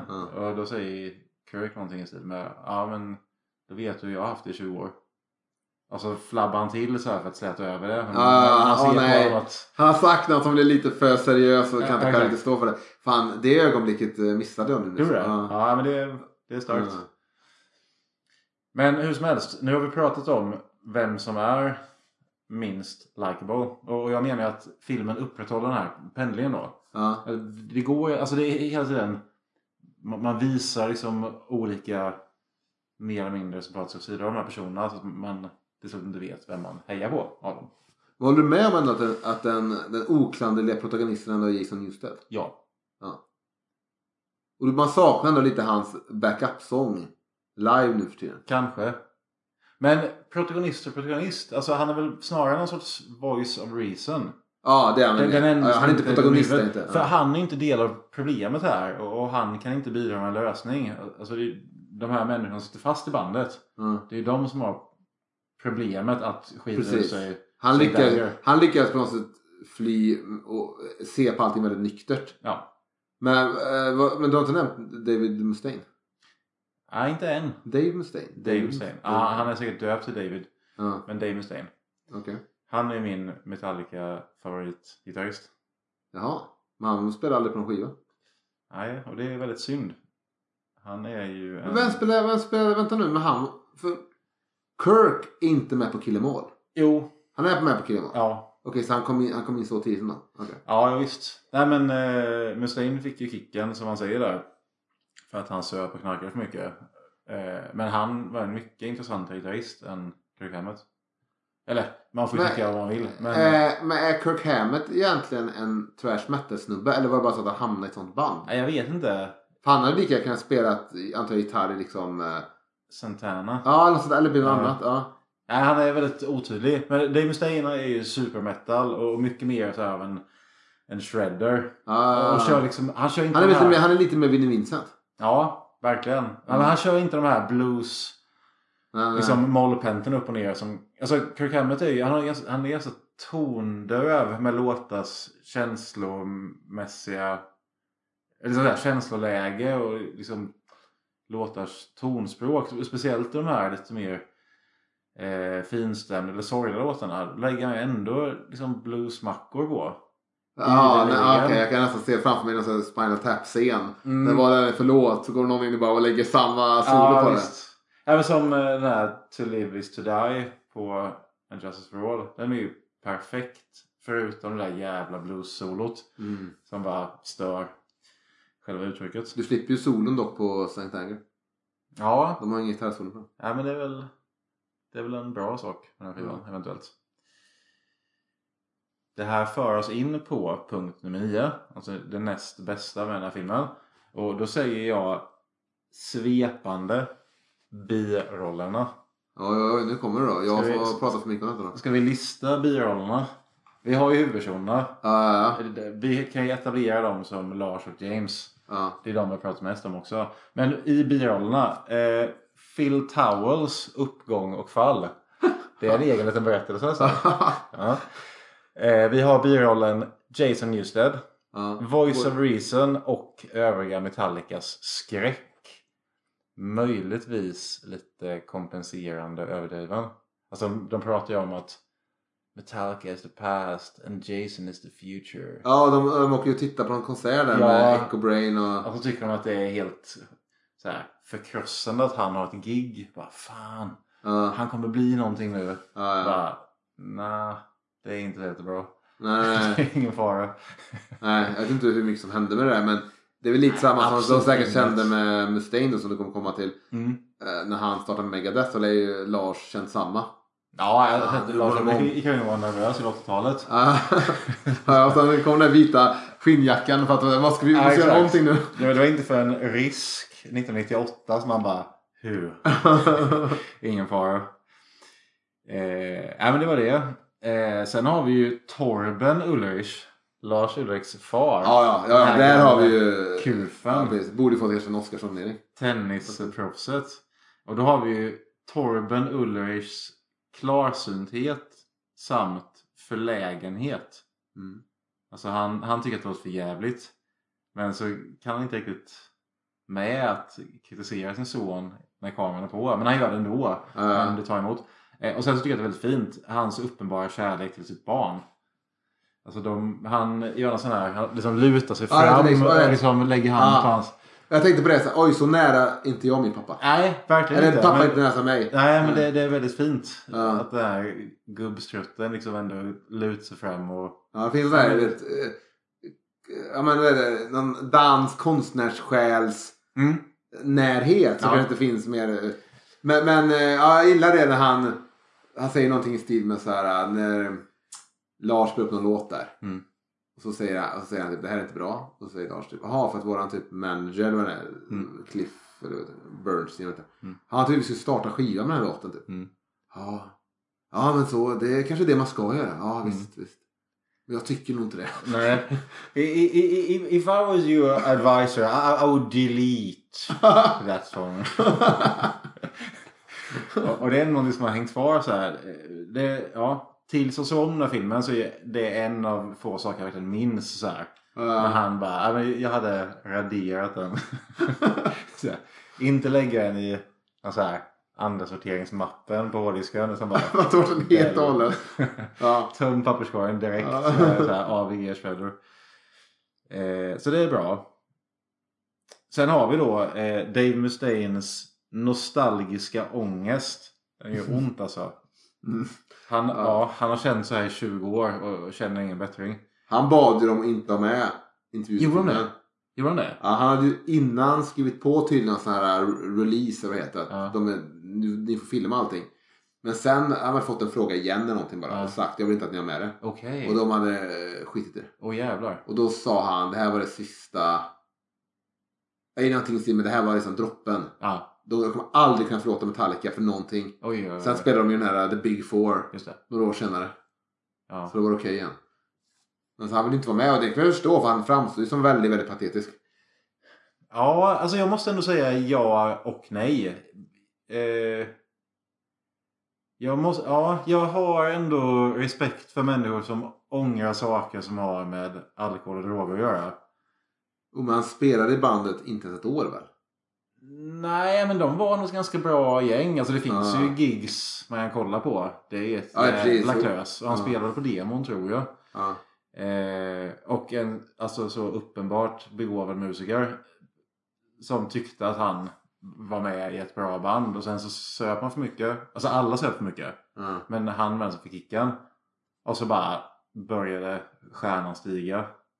Liksom bara, ja, det är ju klart det är jobbigt att vara den som hoppar av precis innan tåget går så här. Men jo, men han fick ju ändå Megadeth. Som ändå sålt 15 miljoner skivor. Absolut. Ja, visst. Det är inte 90 miljoner skivor som Metallica. Nej. Men det är ju fan rätt bra ändå. Jo, och det finns ju någon sån här amerikansk missunnsamhet inför sig själv nästan. Det här att, nej, det näst bästa är inte gott nog för mig. Jag ska ha det bästa. Och det kan man ju tycka att det är lite magstarkt. Men å andra sidan, om han nu känner så, och att han nästan sitter och gråter här 20 år senare inför sin gamla trummis och liksom vill prata om, jag kommer inte ihåg när du höll på att få stryk av han i Armored Saint. Bara, nej, det kommer jag inte ihåg. Okej, jag lever fortfarande i den tiden. Ja, exakt. Ja. Och det är hjärtskärande. De här liksom tuffa karlarna som sitter och försöker låta bli att gråta. Jo, men det hade varit en sak om Lars och Phil med en anledning i den intervjun. Det är inte bara Lars och Dave. Just det är helt... Av någon anledning är Phil alltid med. Han är även med när de går ut med pappa där ute och så här. Så jag säger att sin pappa är viktig. Han har varit just det, ja, fan vad dåligt. Ja, varför ska Phil vara med överallt? Men han är Yoko Ono. Han är Metallicas Yoko Ono. Lite så.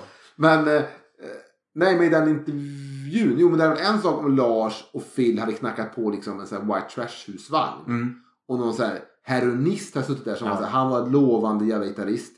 Men vi fuckade honom. Vi borde tagit hand om honom istället. Och så här, men det är svårt när liksom någon som ändå är miljonär och liksom har sålt 15 miljoner skivor och har ett superstort band.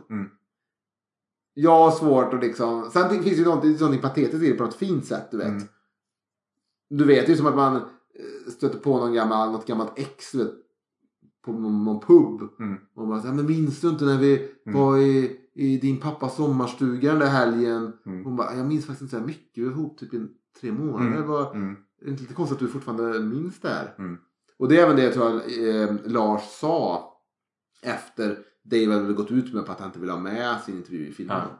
Så sa väl Lars någonting jag vet inte hur citatet går exakt, men det var någonting, kontentan var i princip att det har gått 20 år. Varför har han sån hänga på det här? Ja. Just det. Men alltså han brottas med sin psykiska ohälsa säkert, precis som James Hetfield liksom, han har fått en cancer nu också. Okej. Det måste jag säga. Ja. Jag för mig. Ja. Nej, men säkert en risrelation till sina föräldrar. En sån här typisk LA-missbrukar. Alltså sorglig typ bara. Och man kan ju sälja många miljoner skivor som helst. Om man mår så mår man så. Precis. Och det är inte kul. Framgång läker inga sår. Nej, inte för Dave Mustaine i alla fall. Det är helt klart. Men är Megadeth... Heter de Megadeth? Megadeth. Det låter ju som ett fejkband. Ja, det låter också som så här, den sista kärnvapendetonationen. Ja, Megadeth. Okej, men är det ett bra band? Ja, det tycker jag att det är. Jag lyssnar på den här Good Morning Black Friday, som är den bästa låten på P-Cells But Who's Buying, som kom 86. Alltså det är Megadeths spegelskiva till Ride Lightning eller Master of Puppets. Alltså Megadeth låg ju 1 eller 2 år efter Metallica hela liksom 80-talet, alltså halva 90-talet. När Metallica fick en stor succé med The Black Album, men 1 år senare så kom den här Countdown to Extinction som låter lite snarlikt. Och det här vuxna liksom nedslowade. Så man kan se att Megadeth följer Metallica. Och alltså om man älskar Metallica så måste man ju lyssna på Megadeth också. För det är ju en lite sämre variant med mycket intressantare musiker. Alltså sämre låtar, bättre gitarrspel, bättre trumspel. Han är Gare Samuelsson, jag tror att han knarkar ihjäl sig, som spelar på de 2 första. Det är en sån här jazztrummis som kör thrash metal, som spelar väldigt originellt och ganska sådär tjackigt och liksom övertänt. Okej, så det är bättre, men det har inte den där James Hetfields magin som hans röst har. Nej, det har det inte. Men alltså Dave Mustaines gitarrspel, alltså hans solon, det är så jäkla tufft. Det är, ja, alltså de är lite mer såhär Stooges. Alltså Metallica söp och knarkade järnet till 80-talet, men på Megadeth så hörs det på något sätt. Deras sorgliga låtar låter liksom som en heroinmardröm. Och deras så här taggade låtar har det här tjacka liksom, lite överansträngda över sig. Det är coolt. Okej, men vad tycker du då om Slayer och Anthrax, om det är de andra två stora? Jag älskar ju Slayer nästan mer än Metallica. Anthrax har aldrig gillat alls. Nej.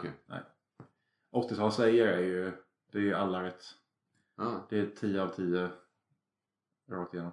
Vad tycker du om låten Rain in Blood? 10 av 10. 11 av 10. Det är så djupt jag kan gå på Slayer. Nej, men det är väl eventuellt den sämsta. Nej, Jesus Saves är sämre. Men alltså hela Rain in Blood-skivan det är som fullständig riff och trumfest. Men var du på The Big Four på Ullevi när det begav sig? Ja. Och för då spelade Metallica sist. Ja, men jag gick innan Metallica. Som ett statement eller? Ja, det var lite viktigare för mig då att skita i Metallica. Men jag tyckte att Slayer-konserten var så bra. Och så hade jag så ont i ryggen för att jag inte orkade stå upp flera timmar i sträck. Så jag gick hem och kollade på Metallica på TV och konstaterade att Och då sände det var live? Helt okej. Ja, jag gjorde det. Det är ett sätt att göra det på. Men när jag tänker mest på att, för då spelar Metallica, de andra blir ju förband till Metallica och Metallica avslutar allting. Yeah. Metallica spelar även längre. Jag trodde ju att på Big Four att de ändå skulle spela lika långt, för det skulle vara så här 4-4. Men jag kollade bara låtlistan från den här live-DVD de släppte från Bulgarien då. Ja, så det var så konstigt bara att som andra var ändå bara så förband till Metallica var ändå huvudakten. Ja, men jag tror att det är en ganska logisk ekonomisk hackordning där. Ja, det är klart. Och att det bara hackar i sig. Det var snyggare om alla hade fått varsin. För jag menar när Metallica och Guns N' Roses turnerade, då turas de ändå om vilket band som gick på först. Just det. Det är lite snyggare. Men det är nog större egon. Och när Kiss spelade ihop med Aerosmith så sa Paul Stanley: vi måste spela först, för våra fans vill inte vänta. Det är också ett sätt att lösa det på. Ja. Kan inte ens ge ett annat band det lilla. Nej, men där hade vi det. Punkt nummer 9, birollerna. Phil Towell, Jason Newsted, Torben Ulrich, Dave Mustaine och sen Kirk Hammetts medberoende och försiktiga upprättelse som låtskrivare. Det är som att man har skrapat ihop de här ögonblicken när Kirk Hammett gör någonting kreativt som räknas. Och så får han lite grann synas där som kompensation för att ha blivit helt patroniserad hela 80-talet. Det bara var lite... så här, vi behöver lite solen här på Injustice. Eller nej, sitt kvar. Jag lägger dem. Men jag vill ändå lägga till Bob Rock. Absolut, visst. Som den lite mer riktiga terapeuten. Ja. Ja, men han är också en biroll. Och jag hade gärna sett mer av Bob Rock. Jag tycker han verkar vara en ganska härlig människa. Jag skulle gärna ta en bärs med Bob Rock. Inga problem alls. Han verkar rätt medelsvensson. Jag tycker också det är kul med folk som jobbar i studio. För då kan man prata om musik med dem. Och så är det bra sen. Ja. Det är ju inte alltid folk som spelar i band är så intresserade av musik egentligen. Men folk som jobbar i studio. De är alltid väldigt intresserade av musik och detaljnivå. Ja, men jag tror att han är en fin människa. Och han kan dra lite sköna stories. Jag tror att han lever ett bra liv tack vare Metallica. Ja, det tror jag. Jag tar ju hellre en bärs med honom än med Dave Mustaine. Sitter där med så här återfall och... Jo, men ska man... James sparkar hans hund och så här. Ska man ha en hel kväll tror jag det kan bli lite skönt galet med Dave. Bob Rock är lite mer pub. Då blir det en hel vecka. Ja, men man vaknar upp någonstans. Vart fan är jag? Ja, visst. Färgstarkt. Persongalleri. Och det är inte ens påhittat. Otroligt. Är du redo för punkt nummer 10? Ja. Ja, nu jävlar. Här smälter allting samman. Av det vi har pratat om. Och jag säger så här att den här filmen är ganska unik i dess gestaltning av problem som alla band förr eller senare drabbas av och som alla musiker från och med en viss nivå känner igen sig i. Det finns inte någon liknande bandfilm vad jag vet. Alltså verkar 17 titlar. In Bed with Madonna. Nej. Där känner man inte igen som musiker. The Song Remains the Same med Led Zeppelin. Nej, det är inte heller riktigt den här nivån. Gaga 5'2" på Netflix. Nej, det finns ingen som helst relaterbarhet i den skildringen heller. Alltså ingen av dessa filmer går att relatera till och se sig själv i som glad amatör. Men fastän Metallica är världens genom tidernas största rockband så hittar filmen rätt nivå eftersom den konsekvent tunar in på rent mänskliga umbäranden i första hand. Svek, avundsjuka, lojalitetskonflikter, prioriteringar och det blir inte en massa branschnonsens. Utan det handlar om människorna i bandet. Jag såg den här filmen första gången någon gång när den kom. Andra gången kanske 2010 eller något. Jag bara gissar. Och sen återigen här en veckan då. Och jag kände ju nu sista gången jag såg den att ja, jag känner igen mig och mitt lilla band så jäkla mycket i så många grejer.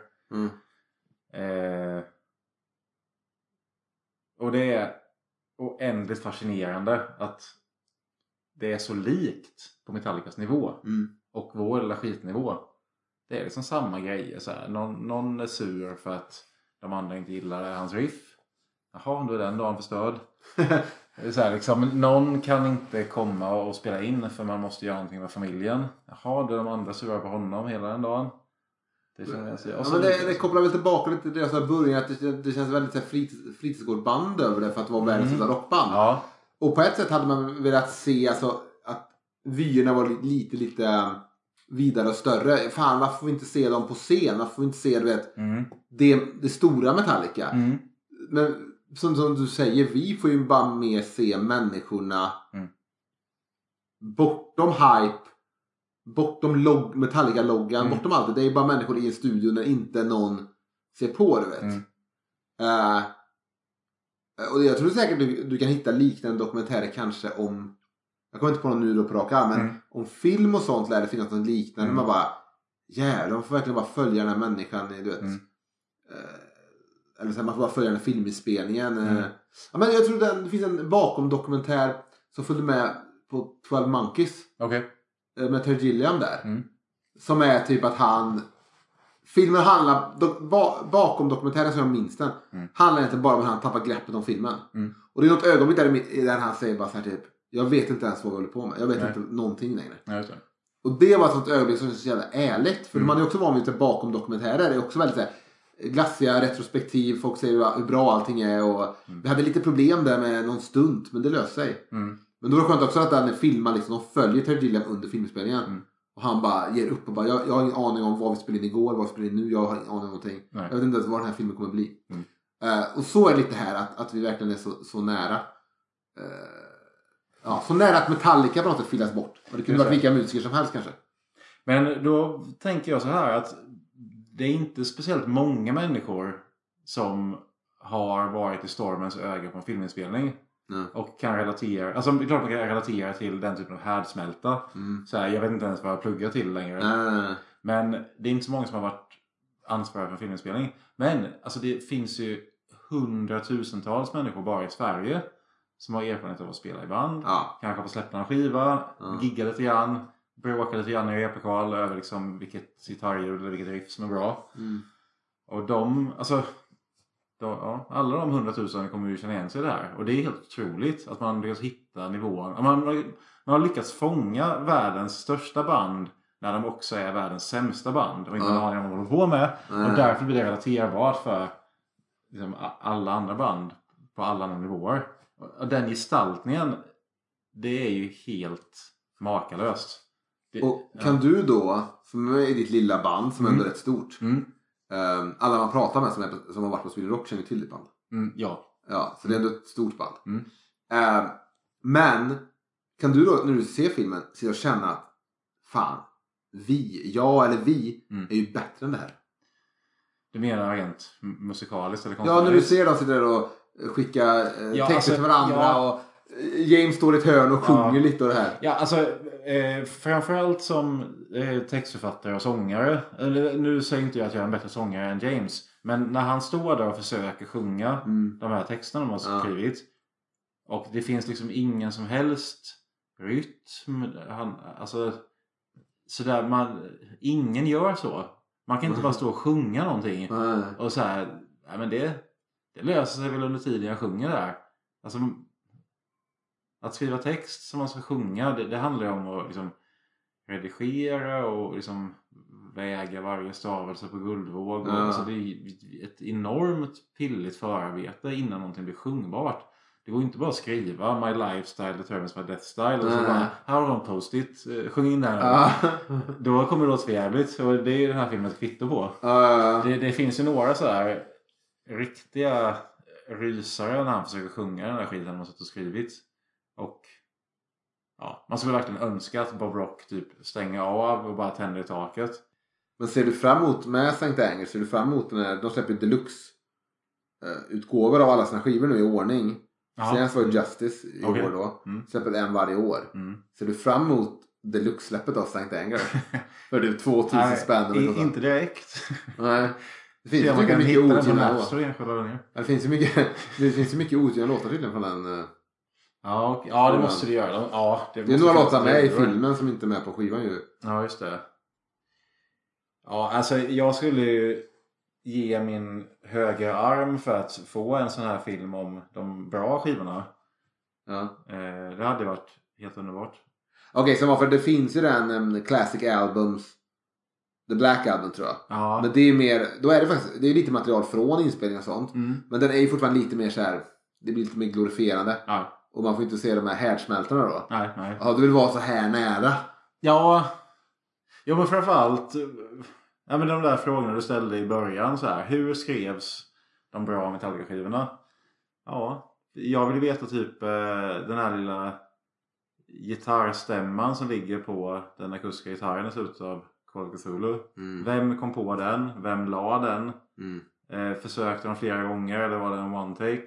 Och sånt där skulle jag kunna titta på flera dygn i sträck och bara... Ja, jag älskar sånt nörderi också. Jag lånar ju nu på bibblan The Making of Star Wars. Som bara var en tegelsten typ. Om bara första filmen. Nu har jag bett dem ta in The Making of Empire Strikes Back och The Making of Return of the Jedi också och sammanfattade. Men hur tjock den än var och hur lång tid det ens tog att bara läsa om George Lucas började tänka på Star Wars, bara skriva lite på Star Wars och inte fick någon backning och så här. Så är det ändå när jag är färdig med boken. Och den är nog så ingående som är möjligt. Det är väldigt så här nördig och så här. Så känner jag ändå bara, men varför kan vi inte prata lite mer om det och det? Alltså, det finns ju ingen ände på den där Wikipedia trivia nördskapen om man har ett intresse. Du vet. Det är som, jag fick ångest för när jag kollade på så här bakom filmer och sånt på DVD och sånt, för jag visste att det här kommer ta slut. Det är väldigt svårt, du vet. Och till och med när man ser någon så här 3 timmars dokumentär med Alien så kan jag känna fan, det här kommer ta slut. Då kommer vi inte ha tagit upp allting ändå. Det kanske inte, eller Ride the Lightning kanske inte blir bättre för att man vet liksom vem som satt och stämde Kirks gitarr mellan låtarna. Nej, viss mystik vill man ju ha kvar på sitt favoritband kanske. Ja. Och det är någonting den här filmen gör. Så är det att ta bort mystiken. Metallica var ju inte samma band efter den här dokumentären som innan. Nej. Jag menar, även med hur mycket man än kunde hata Lars för Napster och hata Metallica för Napster-grejen. Så var det ändå, Metallica var ändå ett mystiskt band som slogs mot Napster. Men, och även när de släppte Lulu nu, den här skivan ihop med Lou Reed som blev som nedskriven och dålig och ett klavertramp. Så var det ändå, men det är ändå bandet Metallica. Men ska du ha med den på Instagram? Jag har faktiskt debatterat med en kompis som skulle. Den är inte med på deras egna diskografi. Är det inte det? Så jag borde inte ha det. Jag vill ju även ha med till SNM-skivan. Men det är en live-skiva och inte riktigt heller med. Men på något sätt, den här dokumentären, även om de verkar lite småstolta över den. Så är det ändå, när den här dokumentären släpptes så kunde aldrig Metallica bli samma band igen. Nej. De är ju lite pajasar efteråt. Ja. Å andra sidan så tänker jag så här då att här var de 2001, 2002, 2003. Och man kan ju se den här dokumentären som alltså det här tillståndet är konsekvensen av hur de har varit 1981, 82, 83, 84. Alltså, så, man kan liksom nästan spåra Metallicas problem i den här filmen bakåt och blir nästan som en ljuskägla på som andra eror av bandet.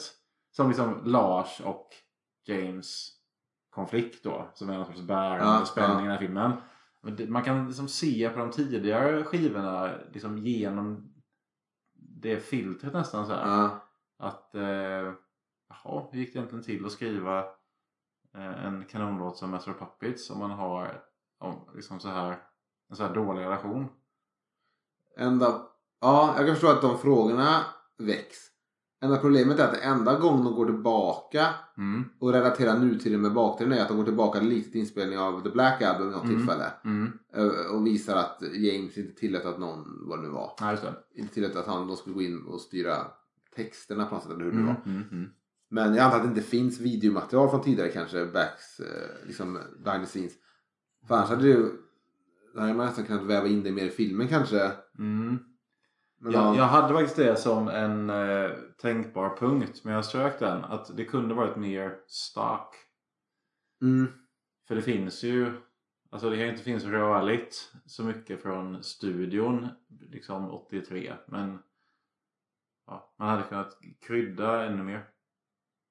Ja, men då hade det blivit lite som vi kanske ska avsluta också, men har du sett den med Searching for Vinnie Vincent den heter eller? Ja, och det är ju en sån dokumentär där de ville väl vara lite som den här bara. Vi ska bara försöka hitta Kiss-gitarrist Vinnie Vincent som var borta sedan 80-talet eller 90-talet. Men då var det lite att de fick använda med en stock eller retrospektivt. Det var som att de hade inte tillräckligt material. För de hittade dem inte ens. Och då blir plötsligt den lite schizofren den dokumentären. För då är det som att det är dels söker efter Vinnie Vincent och han. Men sen blir det också en allmän generell Kiss-dokumentär om genom Kiss historia och så här. Just det.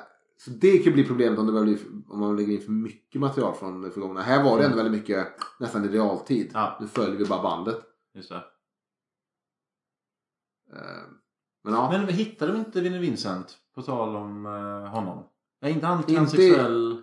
De hittade inte Vinnie Vincent i dokumentären. Slutar bara med så här, vi hittade dem inte. Nej. Det enda de hade var att vi har ett telefonnummer någonstans eller vad det nu var. Får inte tag i någon och därför har de då fått peppra in massa jävla Kiss-trivia i dokumentären. Men Vinnie Vincent dök ju sen upp igen på någon sån här con eller någon sån här Kiss-fest eller vad kallas det? Convention. Så han har ju dykt upp lite och varit lite med intervjuer och han lovade massa grejer. Han skulle släppa de gamla skivor ska han släppa nu som aldrig släpptes och han skulle han ha någon konsert så folk köpte biljetter till den och ställde in den konserten och sen skulle han ha en ny konsert och då var det ingen som köpte biljetter så ställde de in den och så har han bråkat och nu verkar det som att Kiss-fansen önskar att han ska försvinna igen för att han liksom inte har riktigt levererat nu med sin stackars Vincent. Ja, man undrar hur han kom överens med Gene och Paul i studion. Det var nog inte vackert. Nej, men det konstiga är att han var med där på Creature of the Night och det här och hjälpte till på några låtarna och han fick ju spela med 8 månader vad det var innan han blev sparkad. Men sen tog han tillbaka på Revenge-plattan 1992. Så då var han med och skrev med Gene. Just det. Och sen stämde han ju dem och skit för utbyggda royalty och sånt. Så det var där det kanske bröt helt och hållet. Som Paul säger den någon gång 95 eller någonting. Vinnie Vincents största fiende är han själv. Eller det var Gene kanske. Jag tror hur som helst, jag är inte så intresserad av Vinnie Vincent. Det räcker att bry sig om Ace Frehley när det kommer till Kiss. Ja, fast jag har ju en svag punkt. Alltså som gammalt Kiss-fan så har jag en svag punkt för de här delarna av Kiss som inte är överexponerat. Typ den här skuggiga, märkliga perioden när de hade kanske behövt lägga ner och liksom bara skita där, men de ändå tröskade på dem med sitt smink och sina världsturnéer. Det är en konstig tid i ett bandskarriär. Jo, sen hela 80-talet när kanske många istället hade lagt ner. När egentligen Kiss inte var någonting att tala om längre. Och då försökte de istället så här, vi använder fortfarande vårt bandnamn och allting. Vi är fortfarande Kiss, men vi fick hoppa på varje skiva var en ny trend liksom. Och då låg de alltid, lite som du sa med Megadeth i jämförelse med Metallica, så låg alltid Kiss 2 år efter allt annat, du vet. Så de var Mötley Crüe när alla hade lämnat Mötley Crüe. Sen skulle de vara ja, du vet. Och så blir det så här ja, precis. Och sen skulle de vara Metallica på Revenge-skivan. Och de klär sig i läder. Ja. Och på stället ska det skäggstubb. Okej, så detta var då ett snack om Some Kind of Monster, dokumentären om Metallica från 2004.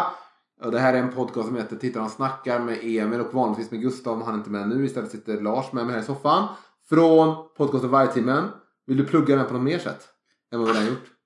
När släpper du det här? Om några veckor. Härligt. Vi kommer fira 4 år. Och vi kommer fira att det var 10 år sedan Anders Fager släppte Svenska Kulter. Med ett gemensamt tröjsläpp. Första gången det sägs offentligt. Den kan man köpa snart. Trevligt. Du vill också säga att ni har det här skräckquizet i Göteborg. Ja, just det. Men vi har inga planerade datum nu. Okej, men du vann ju det sist vi körde. Ja, men det är det väl komma till att jag vann det. Okej, ja, bra. Ja, ihop med... jag var inte ensam. Men... Ja, ihop med Daniel Garptorft som nämns i ett tidigare avsnitt av Tittarna snackar. Ja, han nämns inte så ofta dock. Han är en bikaraktär som inte dyker upp så ofta i podden. Men visst, han var nära att slå mig på käften. Okej, så det mest Vargtimmen, Västsveriges bästa skräckfilmspodd. Tittarna snackar, en bra podd. Vi ses i nästa avsnitt. Det var kul att du var med, Lars. Ja, tack så mycket. Kul att vara här. Ja, tja. Tja.